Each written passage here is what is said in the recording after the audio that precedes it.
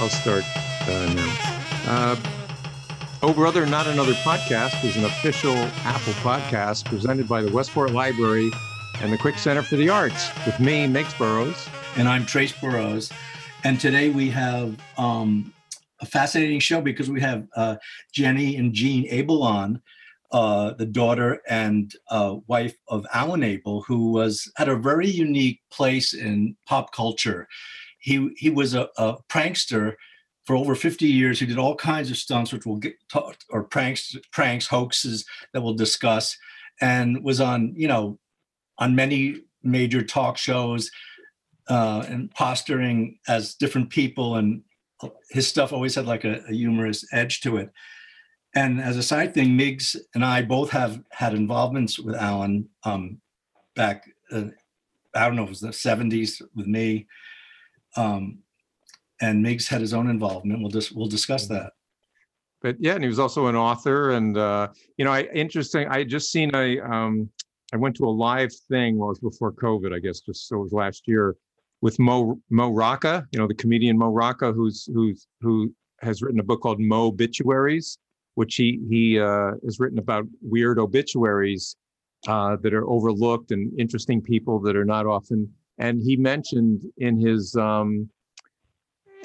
talk, he mentioned Alan as being the only person, and I guess this part leads into the question: were you guys involved in any way? He's apparently the only living person who's ever had an obituary in the New York Times. Is that true? I thought that somebody else faked their death. Mom, didn't somebody else, so that Dad, we realized after the fact that maybe Dad wasn't the only person who did that? We heard that, but I don't know who it was. Well, Mo Rocca credits Alan, so we leave it. Well, everybody seems to, yes. In fact, he would have been so happy to have realized that he got almost an entire page in the obituary section of the New York Times. If you got to go, you got to go big, right? Yeah. So you can talk about this. I'm butting in and talking about my involvement, but I was a drummer, and Alan was a drummer too, right?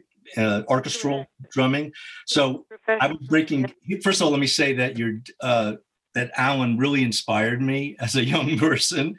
I really loved the great imposter thing and putting something over on the media. It stuck with me my whole life. I did my own kind of stunts different than his, but so I was a drummer, and the first meeting with Alan was that he invented this pedal for bass drums that went in different directions. And after I broke a Guinness Book record for drumming, he said, well, why don't you tell me if this is any good? So he came over to the house and I tested out his pedal for a couple of weeks. After that, he asked, I actually did a stunt with him, but I don't remember what it was. It was for an insurance company in Westchester where I picketed the insurance company. I forget what the picket says. I was with a bunch of other people and we walked in circles, and, I think he had a megaphone or something. So that, I don't know what became of that. So soon after that, he asked me if I would go on the Phil Donahue show and act as a terrorist and sort of power my way onto the show. And though I loved, would love to getting the attention, I said, I'm not going to do that because, people might think I'm a real terrorist and some guy with a gun might, try to shoot me, Yeah.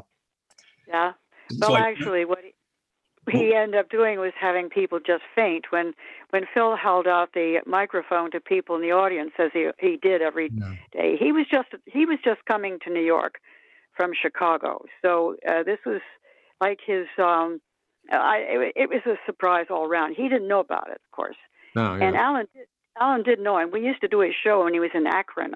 He had a little desk and a radio show. And we would go up, and at Christmas time, we would go up to see him and do his show. And so it's not like we didn't know him, but he didn't know of the prank that Alan was pulling. But it gave him incredible publicity. But everyone fainted. That's what they ended up doing. and they're all Alan's people, So when these people fainted, they were going to ask questions, or the mic was coming up to them and then they fainted. How did Donahue react to that? I mean, did they call little by little, he was one person. They sort of excused it. Well, it must be the studio's hot. I think it was January. People come in from the cold, and then a second person fainted. And after a while, you could see he was just beside himself. Now they're worrying about Lou Gehrig's disease or something in the filters and the air conditioning. I know they're looking around for something to blame it on. And ultimately, they took everyone out of the studio, and he was left with, a microphone. it got him great publicity. It launched his show. And Alan also knew his producer very well. So it's just one of those things where, it's kind of a prank and kind of revenge, and I kind of love different things. Well, the great part of it is, which holds true today more than ever, is the gullibility. First of all, people's gullibility, and the media, how much we depend on the media for. And he was constantly testing the veracity of the media, like how the research and and it was just such a great lesson with comedy and social commentary. Yeah. Well, we always thought we were pulling pranks. We were doing satire. We were making fun of things. The whole campaign to clothe naked animals was kind of against censorship. He had sent this story off.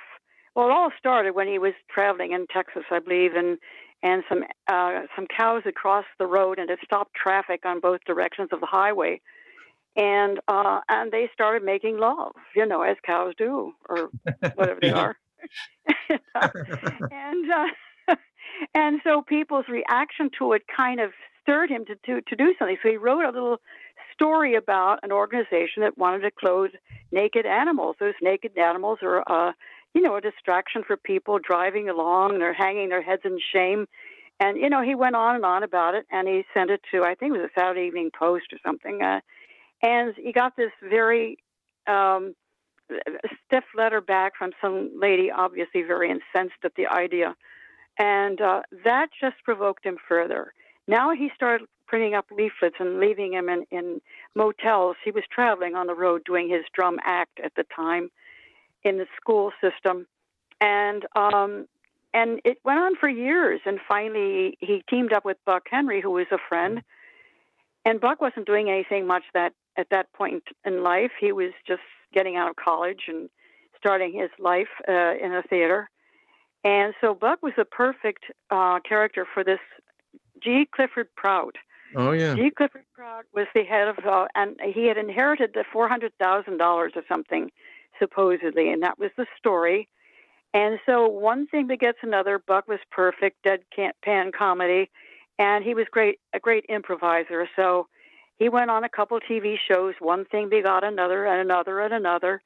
And suddenly we were getting mail, Alan's answering service, bags of it, and it became a national thing. I mean, it's hard to imagine, frankly, that such an idea would take off like that, I saw it. But, I saw it on I think it was the Tonight Show. Carson Show, yeah, I saw it. Before I knew who he was. I mean, I saw it and said, "This is crazy." I know it's crazy, but I think in those times you couldn't do it now. I don't think you could do it now. It's different now, and also there's so many gotcha kind of people around who, trace you back. They can follow you, find out your mother's name, your father's name, where you were born, what your blood type. They can find everything and anything about you that in a minute by computer. In those days, those things did not exist. So it takes several days before if he'd pull a prank maybe, and like he did with the big win on the scratch off cards, and he actually could take like 3 days before it would take 3 days before somebody would catch him, and then he would have more news when he would confess, Oh yeah. So he it was the way he functioned. He could get people in the span of a subway ride to pull some prank to be the central character in something like Idi Amin. The wedding at the Plaza Hotel. I remember that. That's it. Yeah, and he found this African American fellow. His name was Fitzgerald Scott, and the name itself is fascinating. we found him on the subway because he was thinking at the time, what can I do to make fun of this? Apparently, one of his friends had complained that Idi Amin was sending a plane to the States to get, favorite foods of his that are American foods, and he could only get them here, and take them back to Uganda, and so it was just a prank. In this case, though, he actually confessed. It was supposed to be centrally about his Idi Amin coming to America to marry a nice Jewish girl from Long Island. That was the main story. Mm. And in the course of all this, they actually closed Tiffany's down because they called over to Tiffany's and said the ruler wants to come visit and looks to see if he wants to buy a gift for his new bride. And they actually closed the store. Oh my And so that they could come. And meanwhile, Alan has told this guy, now don't talk, you don't speak English. But he would pick things up and drop them, jewelry, Tiffany. And stuff like this. And I mean, it's just amazing how much they got away with, Yeah. And so at the end of it, however, now, meantime, Washington had sent some representative there to tell them back in Washington what was happening at the plaza. Something is going on there. And is Idi Amin really in the country? And as I say, in those days, they didn't have the means of communication to find out quickly. Oh yeah. And nobody knew what Idi Amin looked like. That was another good thing. Oh yeah. You're smart. I'm just curious. Well, I wanted to ask Jenny briefly about. We both curious about the documentary, and then first, I'm just curious that briefly. We all grow up and we just assume our parent. We don't know from many other parents. We just grow up with our parents. I mean, our parents could be serial killers, or they could be comedians, or they could be. Yeah. From Jenny's point of view, when did you catch on that your father was so interesting and different? I think, Miggs, you were about to say deranged. No, that was not on my tongue, I swear. Okay. Well, I think it was a cumulative experience, because the weirdness was normal to me, as you said. Luckily, my parents weren't serial killers, but don't take that out of context. Ours were. Oh, okay. Well, that explains a lot. Yeah. But I was also going to say, just before I go further, I just wanted to go back one moment. Trace said, well, I don't know, I was like picketing in Westchester, and then I was like, asked to go on a TV show and be a terrorist. Like that's so typical of my dad. Like he would just like get on the phone and call you and say, hey, I need you to be here at, such and such an hour and wear this and don't talk, so, and then, you'd get like roped into his schemes. And that's kind of what my childhood was like. Like I was always like, just brought along for the ride. Like, here, Jennifer, pass these out. Here, hold this sign. Okay, cry in front of the zoning commission.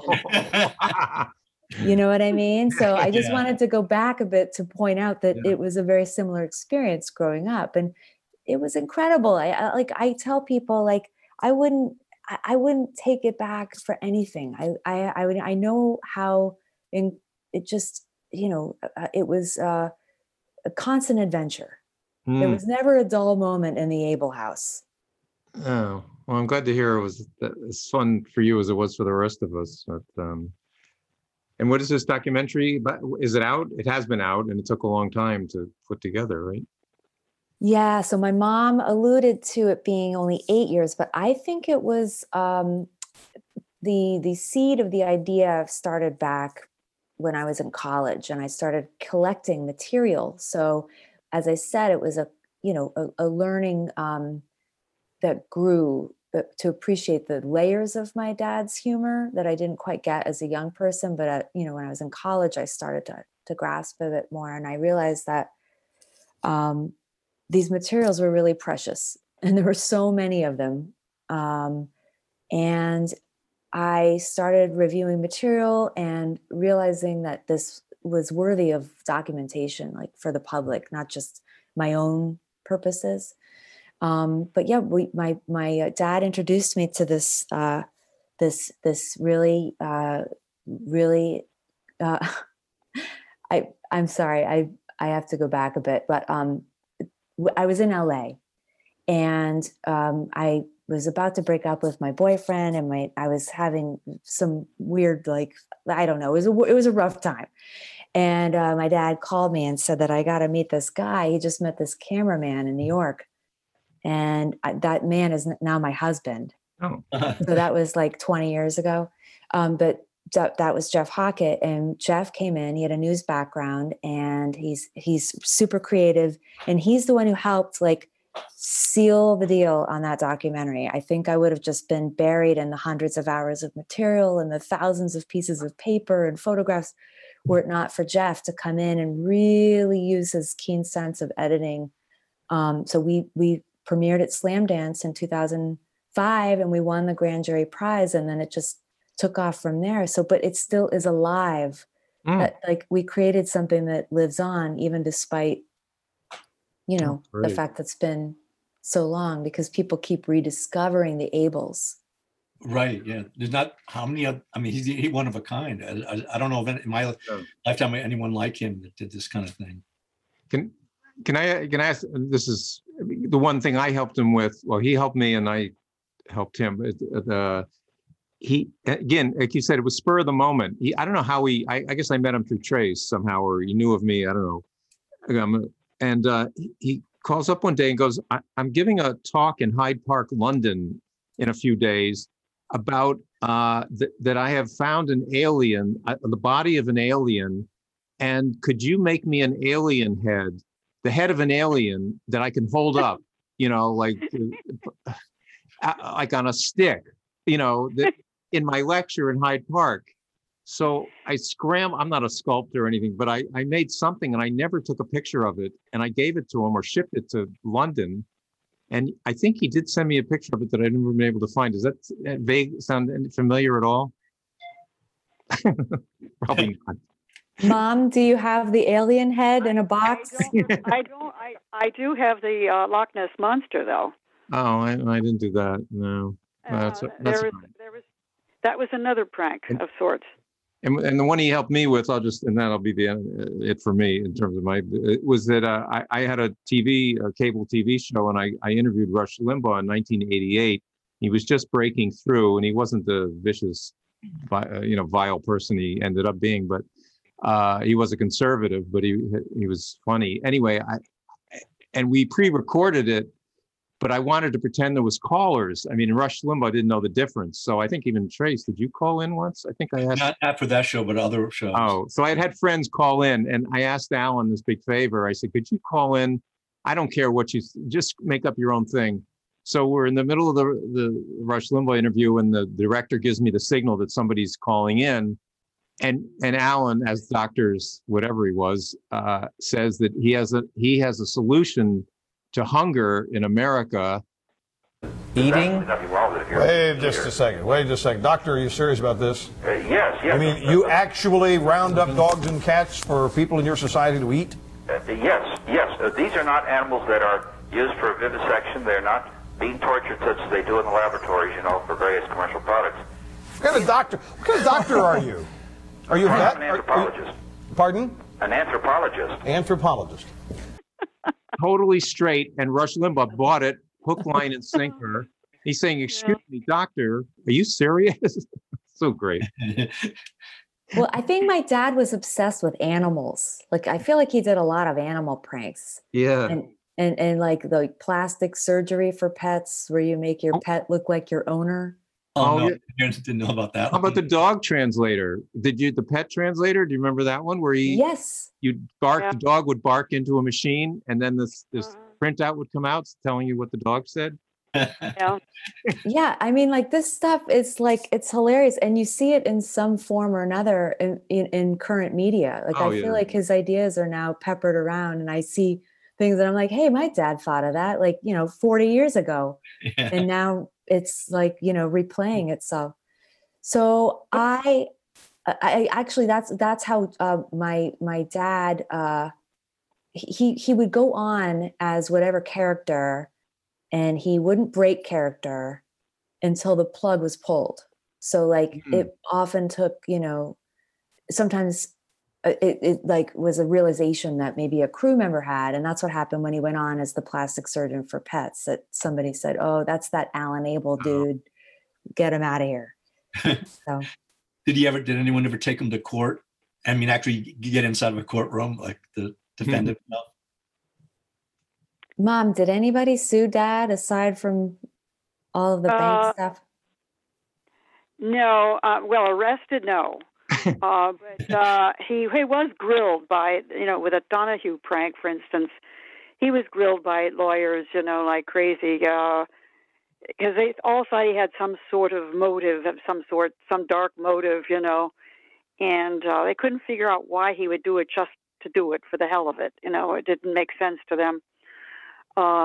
So he was often accused of, it's one of those things where we were always kind of battling somebody or other. It wasn't each other. We never had fights with each other.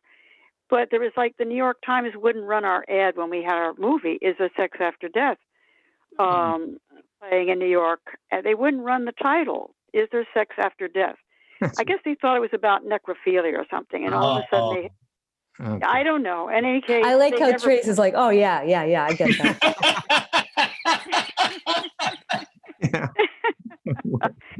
We were always doing battle. He was always in court, he got rather good at it. He kind of enjoyed it, frankly, because it was a big acting thing, to go to court. And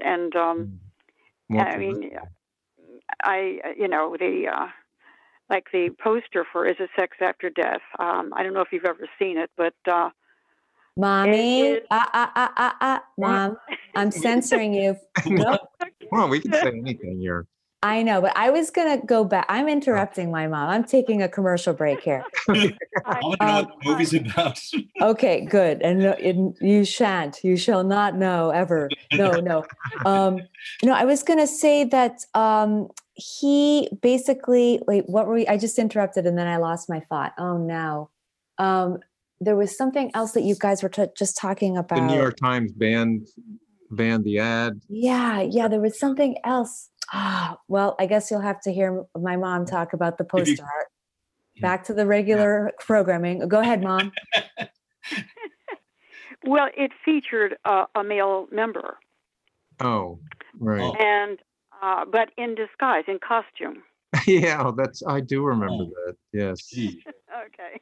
So, Gene, I'm curious, Gene, were you ever enlisted to be to pose as somebody, to be, a fictional character? Well, I was Yetta Bronstein. Yetta Bronstein. I ran for president in 1964 and 1968. How many votes did you get? I ran for mayor of New York, and I ran for parliament in New York, in England. I was busy in that time just running for things. But I did it as with a Jewish accent and we used his mother's picture, who seemed more appropriate because there was no Yetta Bronstein.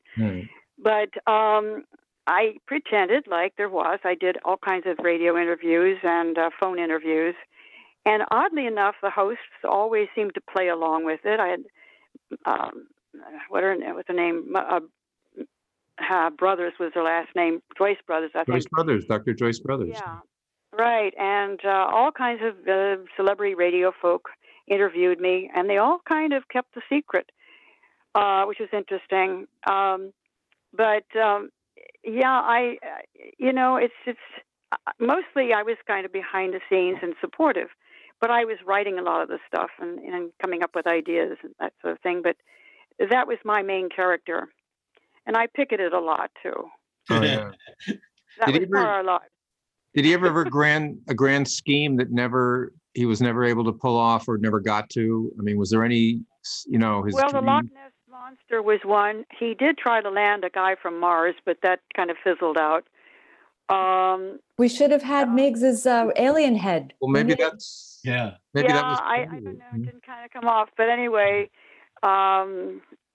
well, he had a show that he wanted to get produced. Will You Be My Baby Daddy? And he came close. He had someone in England interested in doing the show. But he was always writing. We have legal pads full of proposed ideas and what it would cost to do them, and he plotted out all these things. It did a lot of that sort of thing. Did he pitch a lot of And- TV shows? Did Sorry? he what? Go ahead. Did he pitch a lot of ideas for TV shows to, Yes. And he played characters, like the eternal beggar. He was always Omar the Beggar, right? Omar. Yes, School for Omar. Beggars. The School for Beggars. Yeah. Yes. And Was along the line, he did have ideas that were, they were real and sincere. Way back in the 50s, he thought, gee, wouldn't it be nice if when you're riding on a plane, you had something to listen to, some entertainment? Really? And so he came up, he called every airline and tried to talk him into having some sort of like a radio show, having, some sort of entertainment, something going on. See, he did talk one small airline, and I think down in Texas, to try out some sort of entertainment in the back of the plane that had like a little area where somebody could go back, and they had like a 16 millimeter projector, if you could imagine. And but their fear was at the time that it would interfere with the flying of the plane, which is a real problem, obviously, if it were to interfere somehow. But ultimately, some guy came along and said, if you're giving up on this idea, do you mind if I try it? So he did, and he actually succeeded. I guess He so. actually, yeah. I don't recall his name. That's kind of the funny thing too, that my dad was like ahead of his time, but to a detriment, where it just people weren't ready to receive his wild pitches. Yeah. Too But far. Right. Well, Yeah. He had the idea for collapsible drums, since he had lug drums around all of his young life. Yeah, I would have heard of that. Yeah. Yeah. But somebody already had invented it, and the manufacturer approach said, we've already got it. It's in the safe. We don't want it, So nobody wanted to change anything. He represented a fellow who had created a baby carriage that remained level when it went down the stairs or over a curb.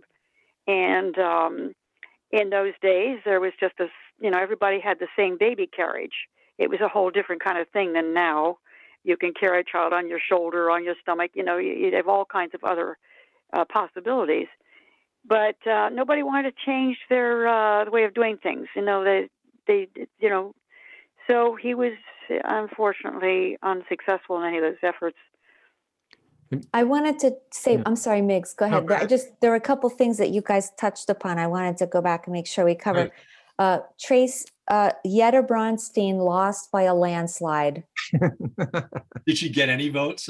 I think, Mom, did you get any votes? I might have. I met David Brinkley talked about it, and I think there were some. Don't know how many. There were some write-in votes, Yeah. And but I got an awful lot of publicity. Yeah, that's what I was going to say. Like the idea of a mother in the White House. You guys, again, you were ahead of your time. And it's timeless. Absolutely. So, and then I was also going to say that I did remember when my mom was, when I took my commercial break, Donald Trump was taken to court by Alan Abel. Oh, Really? really? For what? I forget what year it was, but I'll look it up. I can send you a copy of the judgment. It was because my dad was selling books outside of Trump Tower, and the cops told him to get off the sidewalk. And my dad insisted that he had the right to do what he was doing, and it ensued, and it went to court. And my dad, basically fought it until the end of his life. He still had that judgment, and he displayed it proudly. I think Newsweek did a story about it. If you guys do an Alan Abel search for Donald Trump, Alan Abel plus Donald Trump, it will come up. Great. Is You that- have to I pay think- a fine or anything? No. I'm sorry, say it again, Trace. You have to pay a fine to get a ticket, or I don't know. What do you Yeah, get? what's the big penalty? What was the penalty out of that? I don't, Mom, do you remember what the deal was? I know that Dad definitely argued with the cops, and then what happened? Well, the retired cop actually supported Alan, and the people trying to get him away were, Trump's guys, his goony guys, who were saying, to him, you know, you get out of here or we'll take you out, you know. Oh, gee. So Alan went to court. He went to court in Atlantic City, and he asked the judge, how was it? How do you go it now? I'm trying to remember the order of events. But he was going to sue Trump for the sue against the it wasn't the Taj Mahal, was it? It was the casino that they just took down. Anyway, the idea being he would take his $900 he was awarded and give Trump back the rest of the money. But it also made news. You know, making news was part of the thing. After a while, he decided it was not worth it to actually fight him about it. It's more fun to talk about it. Yeah, there was also a dollar for Donald campaign that Dad had, where he had everybody send $1 to Donald Trump. Oh, perfect. So I think my dad really enjoyed embarrassing people into submission. I think that was kind of like his mantra. Wouldn't you agree, Mom? He liked to do that to people. Well, Yeah. he just like the level to bring them down. You know, people that are on their high horse or their ivory tower, he definitely like to bring them down to ground level, I think. Yeah, but then go ahead, Mom. Yeah, what? Well, I mean, he didn't do it just everyday people. He did it to people who deserved it. You know, we figured. Yeah, like for example, and I mean, I think that this is something that I never know how to play this because it's like upsetting. Like I really like any mention of the Ku Klux Klan is upsetting. But my dad embarrassed David Duke to make a point that, I think it was something like, Mom, you might be able to tell the story better. But Dad created this false orchestra or the facade of an orchestra and invited David Duke to conduct it, with the premise being that he wanted a better, like kinder, gentler image of the Klan. Oh. And then he staged like a children's concert. It was something so outlandish and ridiculous, but David Duke played right into my dad's hand. Oh, that's amazing. Do either of you guys we got a few minutes left, but did either of you guys carried on any of the tradition, done your own independent kind of hoaxes or stunts in any big or little way? Or have the urge to? Yeah, the urge, Mommy. or to perpetuate. Mommy, tell us. I don't think so. I don't think so. Our lives were pretty simple and normal in many other ways. I mean, it wasn't like every day we were looking for some prank to pull. But I always thought we were rather normal. And others may differ, but I don't think we have on our own. I was going to say that the torch is being carried by my son. I have a little Alan Abel. My son has a little Alan Abel in him, and he actually he's obsessed. There's a book called Prankolopedia, and my dad happens to be in it, but it's a children's book, and they have a page dedicated to Alan and Jean's Society for Indecency to Naked Animals prank, and there's like a dressed dog. And Jalen tells everybody he knows, my son tells everyone he knows, that Alan Abel is a famous prankster, and he wants to, always remember him in that way, which is really beautiful. So it does come full circle. Yeah, maybe we'll be seeing some other pranks in the future. Yeah, that's a great story to end on.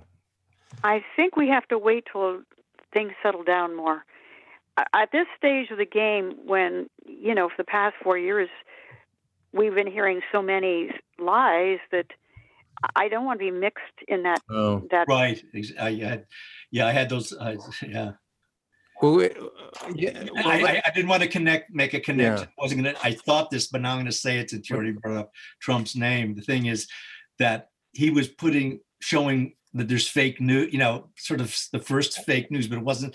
It's not Trump's fake news. It wasn't malicious. So I didn't even want to put those two names. No, I thought that, maybe his intentions weren't that socially, he wasn't thinking that way, but he did test the media and Howard Stern does it too. I mean, he does things and the media, reports things that were just jokes on his show. And it's like, really, it sort of is a wagging a finger at the media saying, check your facts, people. You know, just don't put out everything that every press release you get. You know, do a little fact checking. I mean, I'm glad they didn't in terms of Alan's stunts, because he entertained us so well. But when you get to a certain point, when you've gotten a certain amount of notoriety, reporters are sent out to get the story, no matter what it is. When we were doing the Cinna thing, Alan promised some sort of protest at some sort of horse race or something out in California, and reporters showed up to cover it, and they were upset when it wasn't happening. And they were asking him, come on, we have to write a story, So at a certain point in time, the reporters want something from you, and I mean, they may complain about you later on, but of the moment, they need you. So it's bizarre how these things go. When we were in California, Alan was then writing for an ad agency, and he approached we actually were in the San Francisco Chronicle because he had made a big stew about the fact that horses were roaming around the countryside and so forth, and so they actually had headlines for 3 days in a row about Cinna. That's what we call the organization, Society for Indecencies and Naked Animals, Cinna. And they were playing along, sometimes you find that you do have that kind of relationship going. He did have friends who were reporters, too. Well, I was going to say it was a symbiotic relationship. Right. Yeah. It wasn't all one way. Yeah. Right. And then, but also I like Mig's interpretation of it. Maybe it is a test for journalists to properly vet their stories. Now what they're saying to us is that we did performance art, which we didn't know what the hell that was then. What do you mean performance art? It sounds far too fancy for us. We were just making fun. Yeah. And then, people kind of came along with it. Some people were in with us, and some people, took it seriously and got very offended. Alan also did a radio show for Hugh Hefner at the Playboy Club back in '64, and Hugh Hefner had seen him on. We were actually taken to Pittsburgh at Christmas time. We were on our way from San Francisco to Cincinnati. And because of the storm, we ended up getting off at Pittsburgh. And for some reason or another, Alan, he could go on the air immediately. All he had to do was call up and say, I'm representing Cinna and blah, blah, blah. And they'd invite him right on the show. And it happened time and again. So anyway, Alan went on the show, and there were a couple other great people on there too. But anyway, he apparently very much impressed Hugh Hefner. So he invited him to do this, host this show in his new. It was really a restaurant, a club they called it. You had to have a key to get in. The waitresses wore little cottontail, bunny ears, and so forth. That was new at the time. And so we did this show for a time, and all the comedians who were coming through Chicago would visit the show. Rod Serling, Jane Fonda, all the celebrities of the moment came through, and it was a kind of call-in show, and so we would come up with ideas every night for a theme for the night. And one night it was like, let's change the flag from red, white, and blue to blue, white, and red. And it's a call-in show, so people would call in, and some would be very incensed, and we would be snickering, like, don't they get it? And other people, of course, would play along, and it was fun. It was a lot of fun. So he did a lot of things in time, and really a lot of things. Yeah. Hey, I was going to jump in, Mom. Also composer. Oh yeah, my dad was a musician. No, I was going to say, I was when Trace was talking about the double bass drum pedal or whatever, my dad had you try out, I wondered if you were talking about the other Alan Abel, because there's another Alan Abel who's a drummer, Okay. but he just passed away recently. No, Alan actually came to my house. So it was definitely my dad and not an imposter or another Alan Abel. Okay. Yeah, I didn't know there was another Alan. There's no, actually, your another- dad. I must have seen pictures of him, or I knew it was him. The same Alan Abel I knew. Yeah, he came and he brought over the pedal, and that was that. And he was in the Westport Marching. I mean, the most normal thing I ever saw him do was, in the Memorial Day Parade, he'd be in the Westport Marching Band or whatever it was called. And he, was in kind of uniform with the drum. He was good. Yeah. He was really good. I mean, he was an excellent drummer. And a lot of people don't know that. And yeah, he has these amazing musical pieces that I really want to put out there because I think more people would appreciate his. He composed music, like what? Orchestral music, or what kind of music? It was like novelty music. I don't know how to describe it. Like it's all the music in the documentary. My dad composed. So before we sign, where can they find the documentary on YouTube or anywhere else? Where can they? Well, the New York Times piece, the obituary on my dad, it actually links to the movie, the documentary on our Vimeo page. So it's a Vimeo link, but you can find it on either alanabel.com or abelraisescain.com on the documentary section. Oh, good. But yeah, I just wanted to thank you guys because it means a lot to my mom and I that people are still thinking about my dad. I think Alan Abel is, he was not necessarily a household name, but the fact that a lot of people knew him, knew his pranks, it's really touching to my mom and I that his story lives on in this way. So thank you. Thank you. Yeah. Yeah. Thanks very much. Mom, do you want to say anything? I think that these guys have a limit. Well, just thank you very much. We enjoyed this time with you. And good luck with the podcast. Yeah. Oh, thanks for sharing the stories. You're welcome. Take care. Do you want Yetta Bronstein to sing on her way out? Oh, Yes, please. Oh, that'd be great. Okay, you want a little Yetta Bronstein now?